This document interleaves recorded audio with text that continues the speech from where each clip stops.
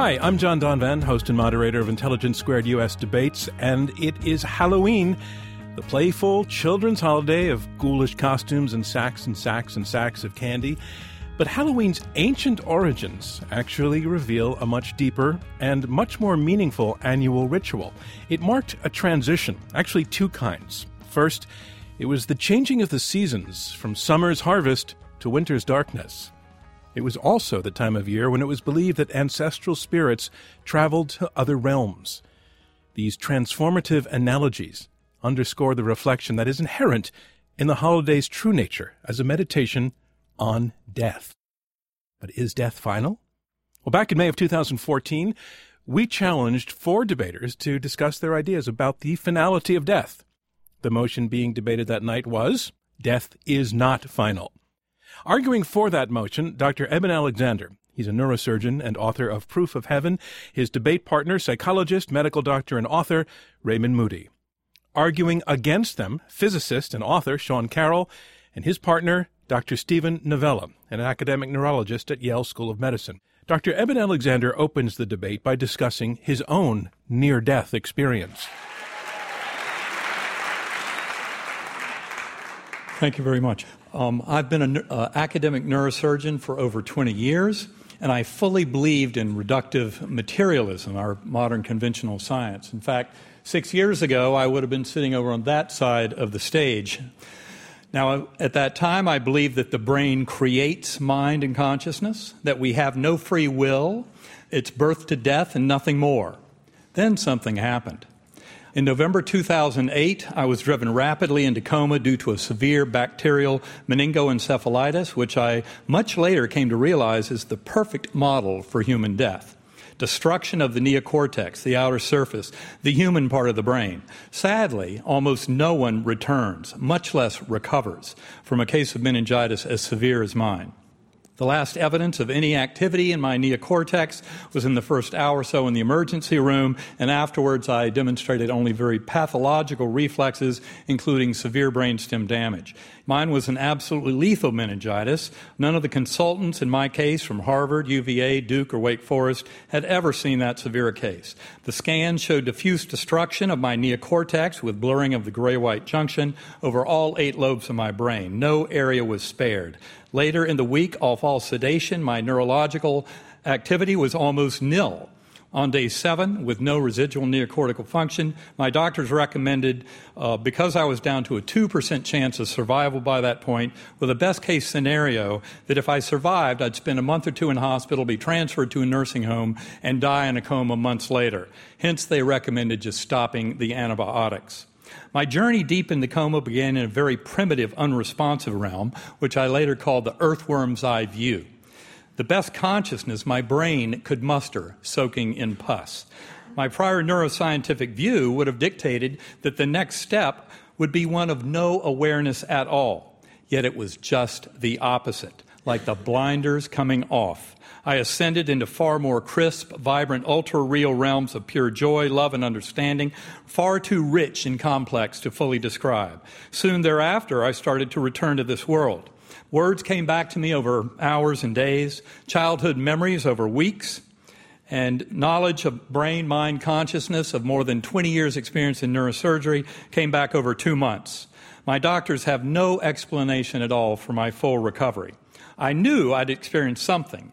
Early on, I tried to explain all of this as a brain-based phenomenon based on my old paradigm, writing it up as a report for the neuroscience literature. Over those weeks of recording my experience after coma, I also began to talk with my doctors and review my medical records, especially neurological examinations and the scans, and came to realize just how deathly ill I was and how there was no way that such an ultra-real, crisp, and vibrant experience could have happened in my physical brain. Initially, I was very worried that the memories would fade. Those memories are as sharp today as when they happened. I had never read the NDE literature before and was shocked to find that the experience seemed hyper-real in over half of NDE accounts, and the memories do not fade like those of hallucinations, dreams, confabulations, or drug effects. Eben Alexander, I'm sorry, and thank you very much. Your time is up. Thank you, ladies and gentlemen. Eben Alexander. Our motion is death is not final, and here to speak Against this motion, Sean Carroll. He is a physicist at the California Institute of Technology. He is the author of several books, including The Particle at the End of the Universe. Ladies and gentlemen, Sean Carroll. Thanks, John. It's a pleasure to be here defending such a cheerful and uplifting proposition as death is, in fact, final. Fortunately, we can open Dr. Alexander's book. It begins with a quote from Albert Einstein. Einstein says, "A man should look for what is, not for what he thinks should be." To which I would like to reply, exactly.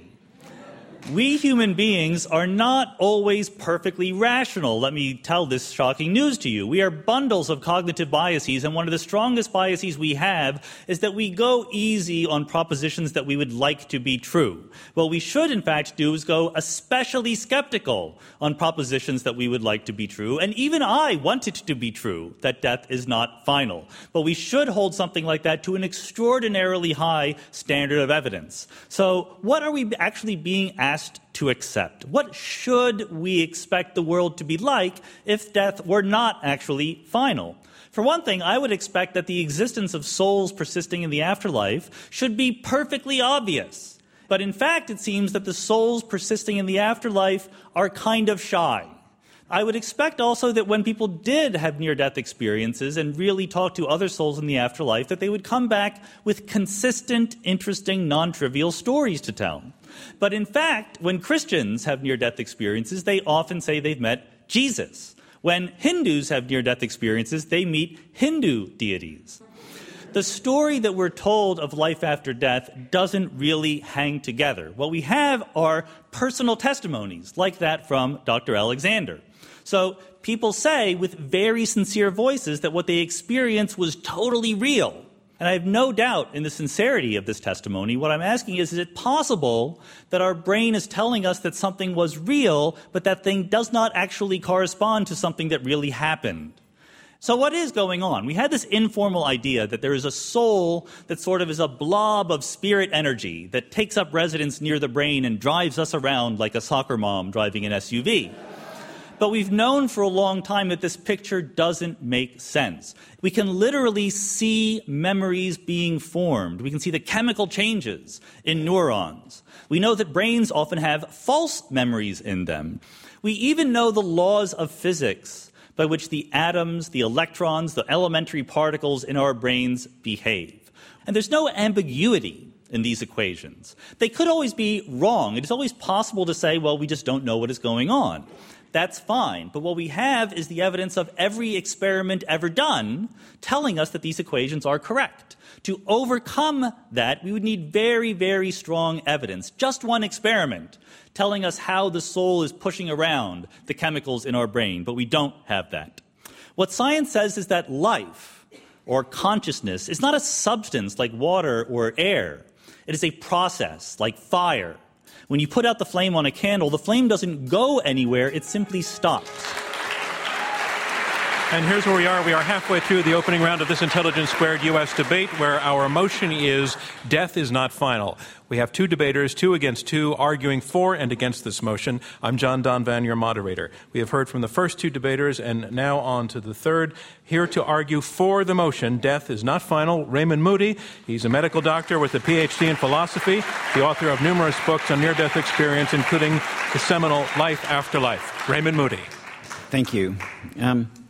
Since 1965, I've had the honor of interviewing thousands of people from all over the world who had near-death experiences. And my assessment from 40-something years of working on this, and I will underline that word assessment, is there is a life after death. However, I want to say, anybody who tells you in the year 2014 that that is a scientific matter is not thinking clearly.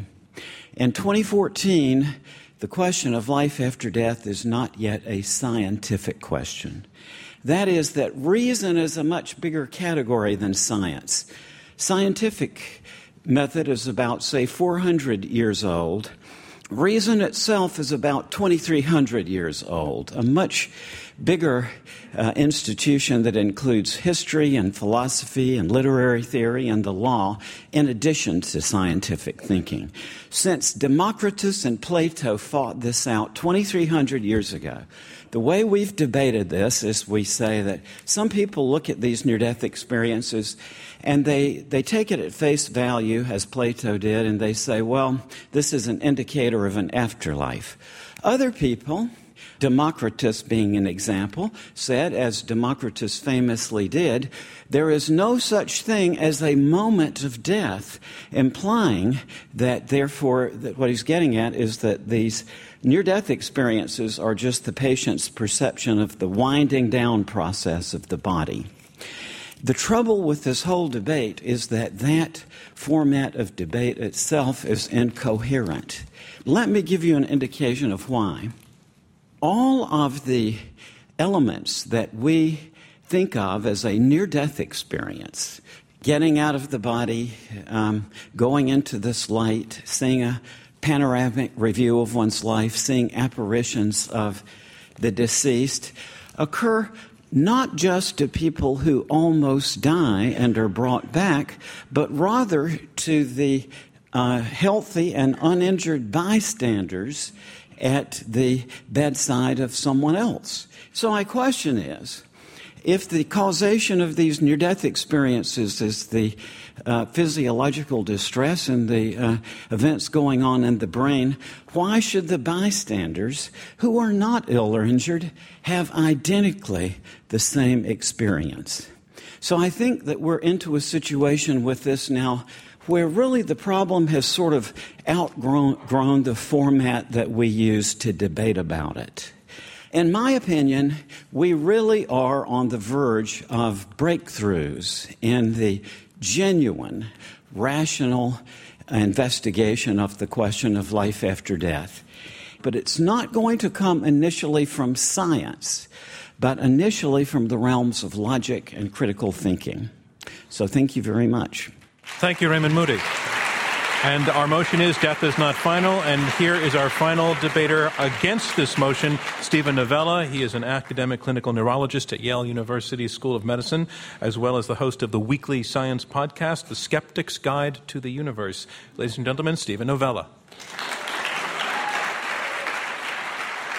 So I'm going to convince you that you need to vote against this proposition, because if you vote for the notion that death is not final, then that by necessity means that you're voting against the conclusion, the scientific position, that the mind is what the brain does. The mind is a process of the brain itself. Well, how sure are we, how confident are we in, as a scientific conclusion, which is what we're here to talk about, that the mind is essentially the brain? Well, we're very certain about that. We're as confident of that as we are of anything in science. Everything that you think, feel, believe is something that's happening inside the brain demonstrably. But let's take that as a scientific hypothesis. If the arrow of causation is going from brain to mind, then if we change the brain, that should change the mind. And if we damage the brain, that should damage the mind. And if we turn off the brain, that should turn off the mind. Well, if all of those propositions are correct, that strongly supports the notion that the mind is essentially the brain. And that is, in fact, exactly what scientists have discovered over and over again over the last 1 to 2 centuries of neuroscience. And there's endless examples of this. There's no limit. There is no practical or functional limit that neuroscientists have encountered so far to the degree to which we can mess with your mind by messing with your brain. Your sense that you're in your body, that you control your body, that you're separate from the universe, basic fundamental things about your concept of yourself and your experience of reality are all things demonstrably happening in the brain, and we could turn it off like a switch. Now we actually have the technology to do that. So given the mountain of evidence that the mind is the brain, do near-death experiences provide such compelling evidence that there is mental activity outside of brain activity that we need to reject the mountain of neuroscientific evidence that's growing every day that tells us that the mind, in fact, is the brain? Well, I think the answer there is definitely no as well. People have had very unusual experiences. We don't doubt that they have had life-altering, unusual experiences. Whenever your brain is constructing reality in a different way that you're not used to, that's going to be a very weird, profound experience. We no doubt about that. But it's demonstrably something happening in the brain. What we don't have are any documented cases of mental activity occurring when there could not be brain activity. Now, proponents will often say that, well, but the person remembers being, in the emergency room, or they have these memories that were forming while their brain wasn't functioning, but we don't know that. They easily could be forming their memories when they're coming out of their whatever state, whatever coma that they were in. Every element of a near-death experience can be duplicated, can be replicated with drugs, with anoxia, with lack of blood flow, by turning off circuits in the brain. Every single component is a brain experience that we could now reproduce, and we are zeroing in on the exact circuits in the brain which reproduce them. That's why you must vote against this proposition. Thank you. Thank you, Steven Novella. And that concludes round one of this Intelligence Squared U.S. debate, where our motion is death is not final. Now we move on to round two. Round two is where the debaters address one another and take questions from me and from you in the live audience. Our motion is this: death is not final. We have two teams of two arguing for and against this motion. We have Eben Alexander and Raymond Moody, who have made a presentation based very significantly on the personal experience of Eben Alexander. It's an argument based on one very, very compelling anecdote of a guy who's been there. He has seen it, and he is not a gullible guy and never was. He was trained as a scientist. He comes back saying that consciousness is something that is a lot bigger than the brain, that what he experienced could not be explained by brain activity, especially given the illness and the state of illness he was in when his brain was functionally non-functioning.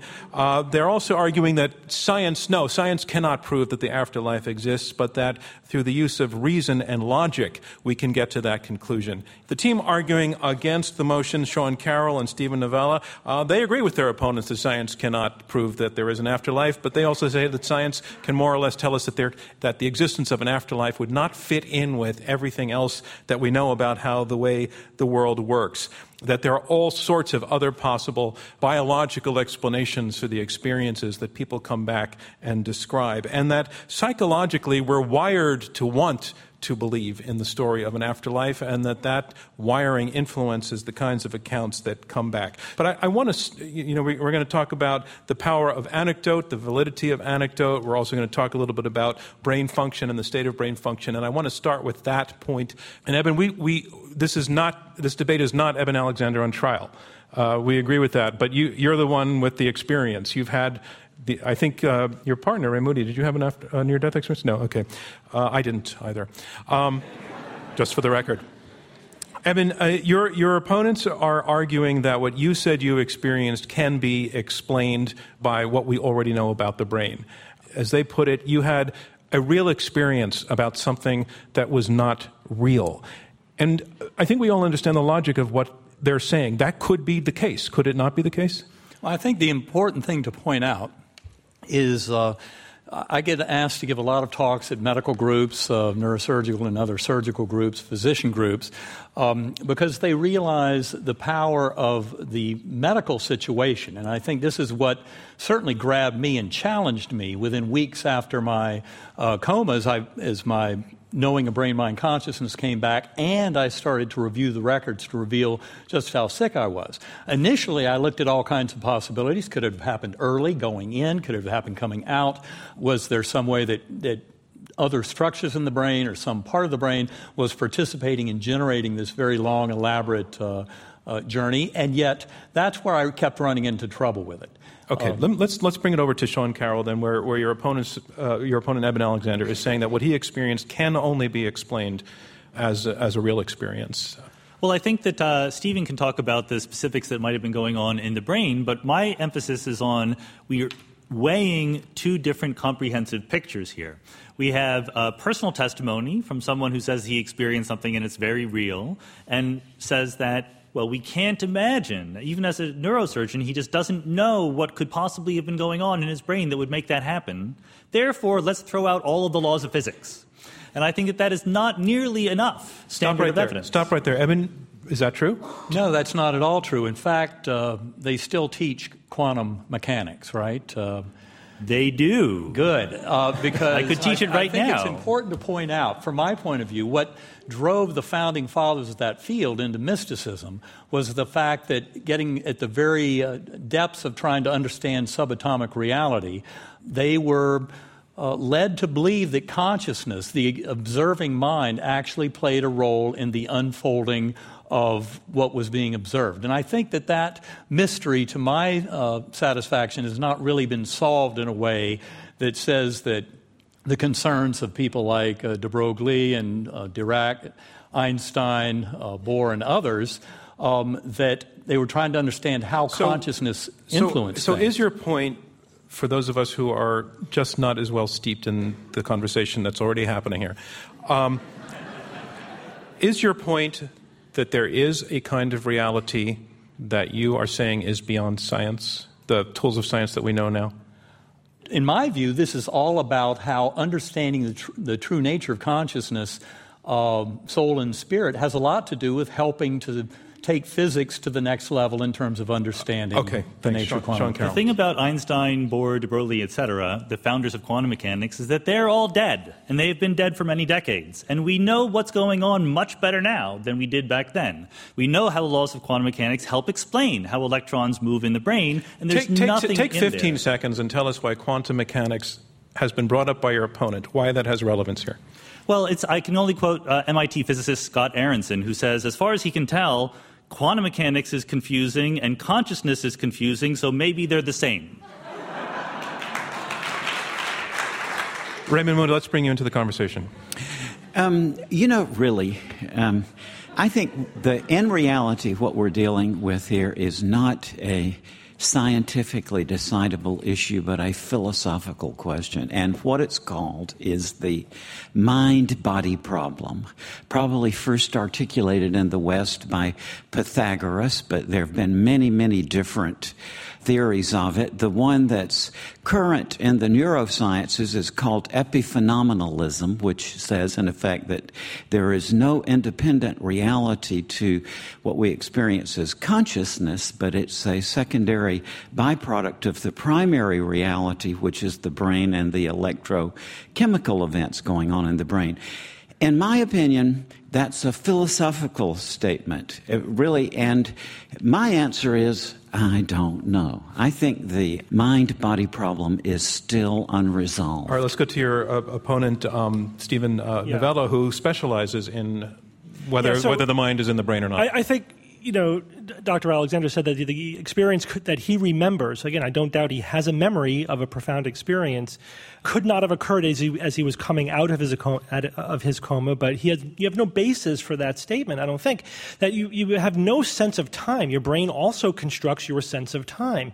When you were at your worst, there wasn't the kind of functional monitoring that we would have needed to know that your brain was not functioning at all. You weren't getting an fMRI, a PET scan, or an EEG, as far as I could see in anything that you've written or said about it, that would have documented zero brain activity. And even still, the memories that you have now were not necessarily formed when you were at your deepest part of the coma. They could have been forming in the hours and days when you were coming out of the coma. At different points in time, different parts of your brain were working or not working, and you were constructing reality in a very bizarre way, in ways that we can reproduce with drugs and hypotension, with electromagnetic stimulation of different parts of your brain.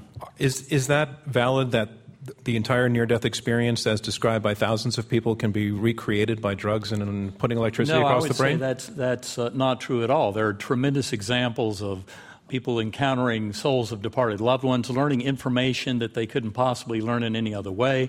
You had said earlier that there were no cases of any of these memories being generated when the brain was out, and yet there are examples of that, where the brain, people under deep anesthesia with complete circulatory arrest, things like that, where they do have some astonishing stories of getting information that it doesn't seem to be any other way that they could have gotten it. So those cases are out there. But those cases are not, controlled or documented. So in other words, that we don't know that they couldn't have gotten that information any other way. A lot of those cases, I've read them, they're like cold readings. There are, in fact, attempts at putting controls in place, like putting playing cards on top of a shelf that could only be viewed if you were actually floating above the ceiling. To the extent that those have been done, no one has been able to demonstrate any information that could only have been obtained while they were extracorporeal, floating above their body. And by the way, we could make you float above your body. Raymond Moody? I can go back to Evan. Because I actually want to move on to a different point that was made, and that was, Sean Carroll, you were making the point that we're wired to want this to be true. We're wired to want to shape strange events into narratives and into narratives that we particularly like. And my response to that is maybe that's true, but that doesn't necessarily mean that's what happened over here. And there's a little bit of an argumentum ad hominem thing about it, is you're not a reliable reporter because you just want that to be true. And I it's a little bit insulting almost to say you can't be trusted because you want everything to be happy. I hope it's not insulting, and it's certainly not ad hominem, because the message is that nobody can be trusted.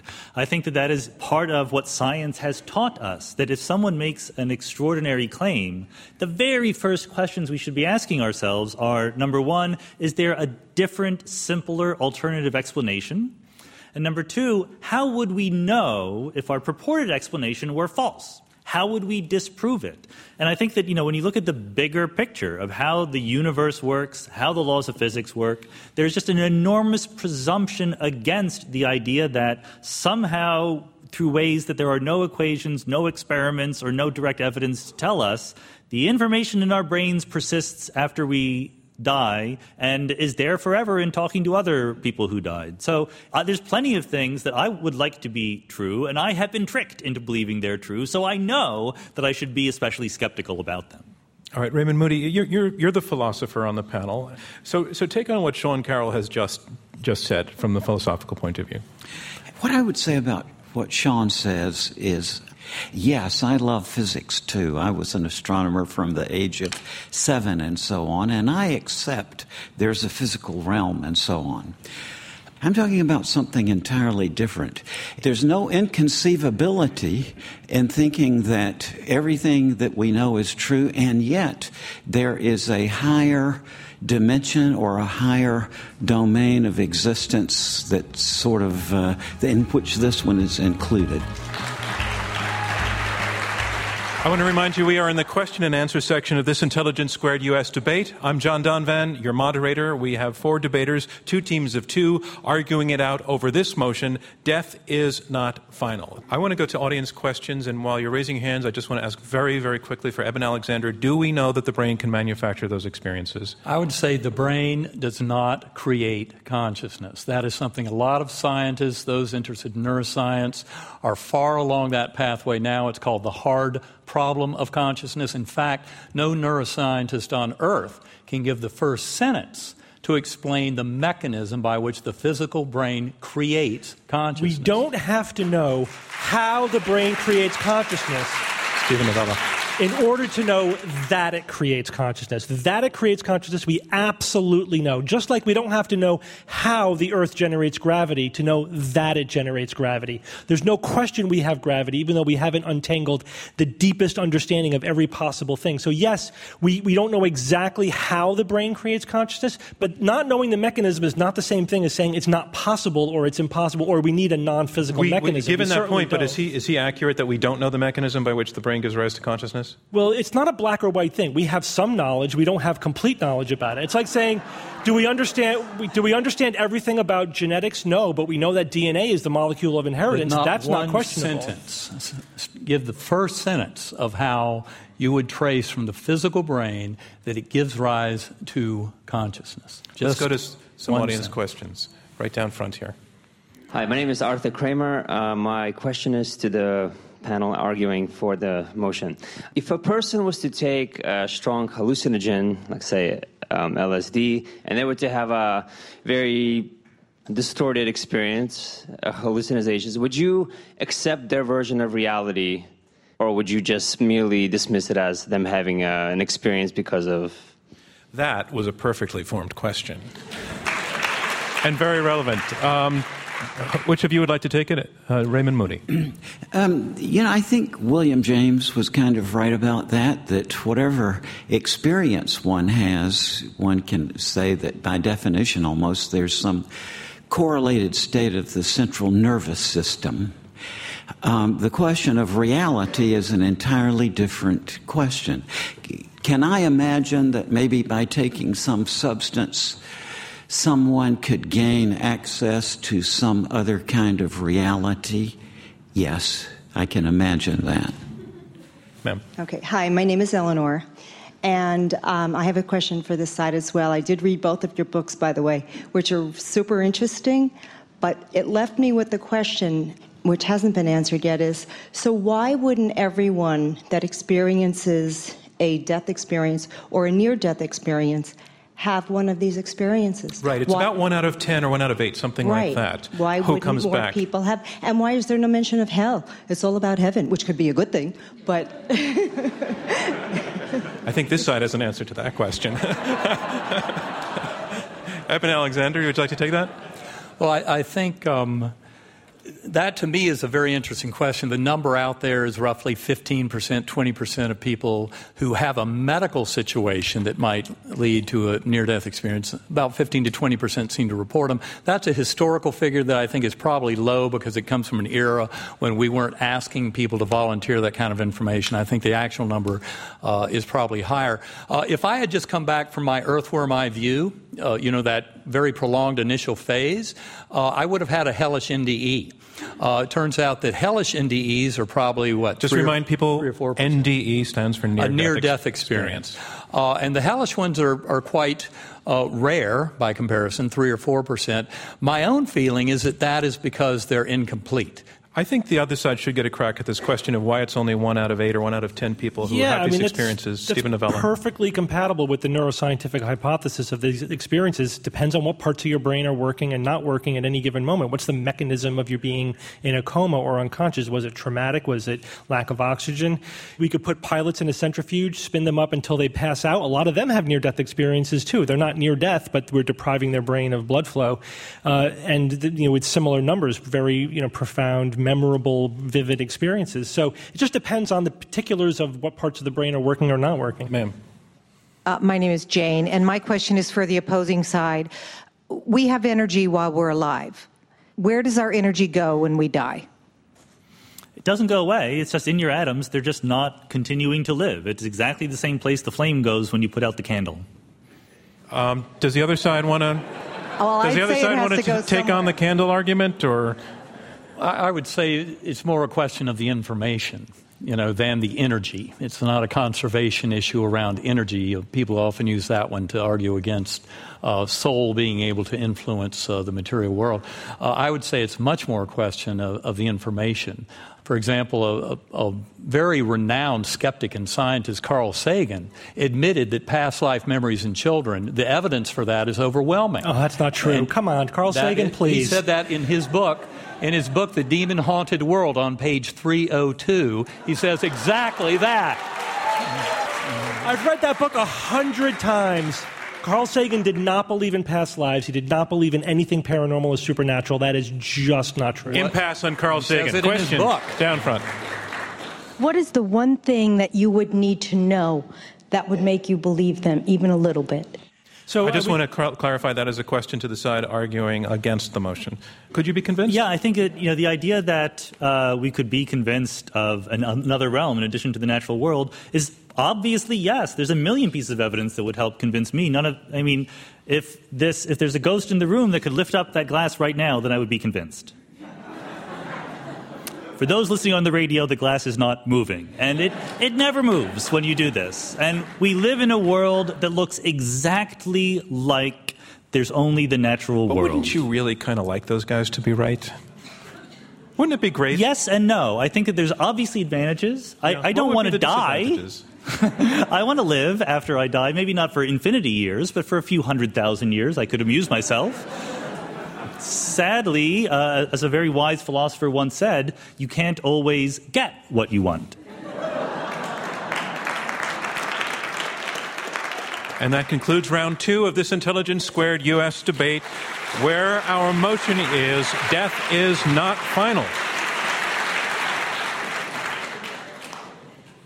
On to round 3, closing statements by each debater in turn. Our motion is death is not final. And here to summarize his position supporting the motion that death is not final, Eben Alexander, an academic neurosurgeon and author of the best-selling book, Proof of Heaven. Well, I would like to go back to what Sean had said about how consciousness is very confusing to us, as is quantum mechanics. And I would put out there, I think they're related. There's a reason why they're both so confusing. And that's, you can chuckle, but in fact, that's what drove brilliant people like Einstein and others into mysticism. And in fact, I would say that that mystery has only gotten much deeper over time. We have not answered that at all. In support of my claim earlier about brain damage allowing enhanced function, I point out 2 very common examples in clinical practice: acquired savant syndromes, in which stroke, brain trauma, autism can allow superhuman mental function, something that's often seen that certainly has no explanation from the brain makes mind model, and also terminal lucidity, in which demented elderly patients often have periods of great clarity, especially around the time that they are encountering souls of departed loved ones that are there to escort them over. And I would say that these very commonly observed phenomena really demand a much deeper model of consciousness than we get out of the materialist models. Point out that Dr. Wilder Penfield wrote a book in 1975, The Conscious Mind. He probably still holds the record for having stimulated the brain in awake patients more than any other neurosurgeon, and never once did he duplicate any kind of situation of free will. He concluded very strongly that the mind consciousness is not created in the physical brain. And I think it's important to point out that the pure materialism fails at the hard problem of consciousness and at the enigma of quantum mechanics, that the brain actually confines and limits consciousness, that science acknowledging consciousness, soul, and the spirit becomes much stronger than the overly simplistic science of reductive materialism. Death of the physical brain and body is not final. Thank you. Thank you, Eben Alexander. And that is our motion, death is not final. And here to argue against the motion, Steven Novella. He's a neurologist at Yale School of Medicine and founder of Science-Based Medicine. So up until a couple hundred years ago, every culture in the world believed that there was a life energy. They knew intuitively, they sensed that there was something fundamentally different about living things from non-living things. And they hypothesized that there must be some energy, some elan vital, spiritus, chi, whatever you call it, that fundamentally makes living things different than non-living things. But over the next 100, 150 years, basically the 19th into the 20th century, we discovered biochemistry and genetics and developmental biology and all different principles of biology until essentially there was nothing left for the life force to do. We had explained everything that living organisms had do, and we explored the blurry line between living and non-living, and we realized that there's no fundamental difference there. It's just as you get increased complexity, at some point you cross this fuzzy line and you're doing a process that we call life. Well, we're kind of going through the same process, or maybe a little bit delayed, with consciousness. We understand that the brain causes consciousness. We certainly don't understand a lot about how it is produced exactly, but we're making progress. Our research paradigms are working quite well, thank you, and we're making lots of progress. It's just as irrational, if you will, to hypothesize that there is some magical energy or some non-corporeal thing, stuff, that is consciousness, as it was 200 years ago to say that, well, because we can't explain life, then we need a life force. We don't need a brain force, a mind force, any more than we needed a life force 200 years ago. The fact is that the neuroscientific community is progressing relentlessly with the paradigm that is materialist, reductionist. We're looking for neuroanatomical correlates of everything that the mind does, and that research program is very, very successful, and is how well an idea advances in science is more telling about how valuable it is, how true it is, than what our current state of knowledge is. Our current state of knowledge is always going to be incomplete. It doesn't mean that our ideas are wrong or are weak. That's why you have to vote against this proposition. Thank you, Steven Novella. And the proposition is death is not final. And here to summarize his position in support of the motion that death is not final, Raymond Moody. He's a medical doctor and author of the book Life After Life, in which he coined the term near-death experience. Raymond Moody. First of all, I want to say that to me, to this day, the notion of life after death is very counterintuitive. I think as a non-religious person, I had no background in that. It never occurred to me as a young astronomy buff that there might be something beyond this.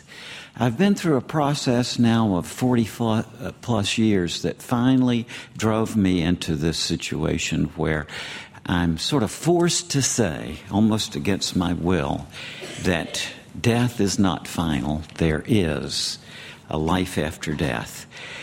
Basically, what happened to me was that hearing thousands of people with near-death experiences, hundreds of people with shared death experiences who had the identical experience we call a near-death experience, except they weren't ill or injured. They were simply there at the bedside of someone else who died. And I have seen joint transcendent experiences where, for example, a physician and a critically ill patient would have some sort of joint transcendent experience at the same time. That leads me to be forced almost into a position to say that I trust these people's judgment. It seems to me that they've been somewhere where I haven't been, and I can begin to put a little picture together of what they're talking about. So for that reason, I would say I'm on board. I think there is life after death. So vote, vote, vote for the afterlife. Thank you, Raymond Moody. Our motion is death is not final, and here to summarize his position against the motion, Sean Carroll. He's a theoretical physicist at the California Institute of Technology and author of The Particle at the End of the Universe. When I was about 6 years old, I had an emotional, formative experience that apparently many other people share similar things. I was in bed, going to sleep, sort of thinking about the day and so forth, and I started crying. I was just bawling uncontrollably, so much so that my mom heard me from her bedroom and came running in and said, "What is wrong?" And I said, "Someday our grandmom is going to die. And someday you're going to die, and someday I'm going to die. We're all going to die." And, she had to explain, well, yes, and so forth, and she had her own version of the story. And the reason I'm telling the story is because even as convinced as I am that death is final, I have absolutely no desire to belittle the people in the room who disagree, who feel the other way. This is an incredibly important central issue to our lives. I personally am convinced by the overwhelming scientific evidence from physics, from neuroscience, etc., that there is one world, the natural world. Biology is a process that can end, and death is and then final. And to me, that fact, the finitude of our lives, gives enormous poignancy and importance to the finite number of years that we have here on Earth. Our lives here are not dress rehearsals. This is the act. This is the one performance that we get. That does not remove meaning or value from the lives we're leading now. It forces us to give meaning to everything we do, because we only have a finite number of things to do.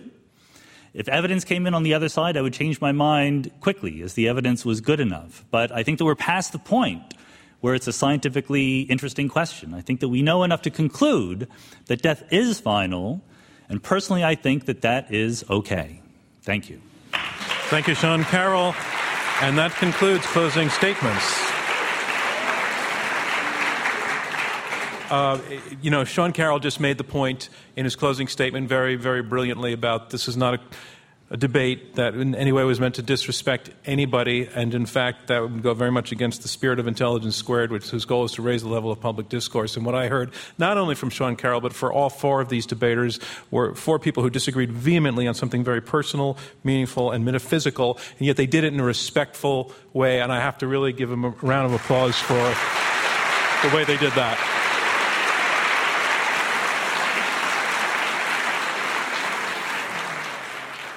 So I have the results all in. Remember, we had you vote twice on this motion. Death is not final. Once before the debate and once again after the debate. And the team whose numbers have changed the most will be declared our winner. Here are the results. In the first vote, death is not final. 37% agreed with that. 31% disagreed with that. 32% were undecided. Those are the first results. Now, the second vote. Remember, the team whose numbers have changed the most will be the winner. In the second vote, the team arguing for the motion, their second vote was 42%. They went from 37% to 42%. They picked up 5 percentage points. The team against the motion now. 5 percentage points is the number to beat. The team against the motion, their first vote was 31%. Their second vote was 46%. That's up 15%. The team arguing against the motion, death is not final, has won this debate. That debate was held over a year ago, back in May of 2014. So as the costumes come out this holiday weekend, we wish you all a happy Halloween. You can listen to the full unedited version of this debate on the Intelligence Squared US app, which is available in the iTunes stores and on Google Play, or on our website at intelligencesquaredus.org. You can vote there, watch past debates, stream live debates, and ask me, John Donvan, your questions, all through the app. And this November, we're going to be on the road with 2 debates. On November 2nd, we will be in Washington, D.C., debating this motion: college students should be allowed to use smart drugs. Then again, we'll be in Chicago, November 10th, debating the motion, U.S. prosecutors have too much power. You can find out more and purchase tickets at iq2us.org, where you can also subscribe to our newsletter for debate updates. And if you have a debate idea, send us an email or stop by our Facebook page, facebook.com/IQ2US. Thank you for listening, and remember to think twice.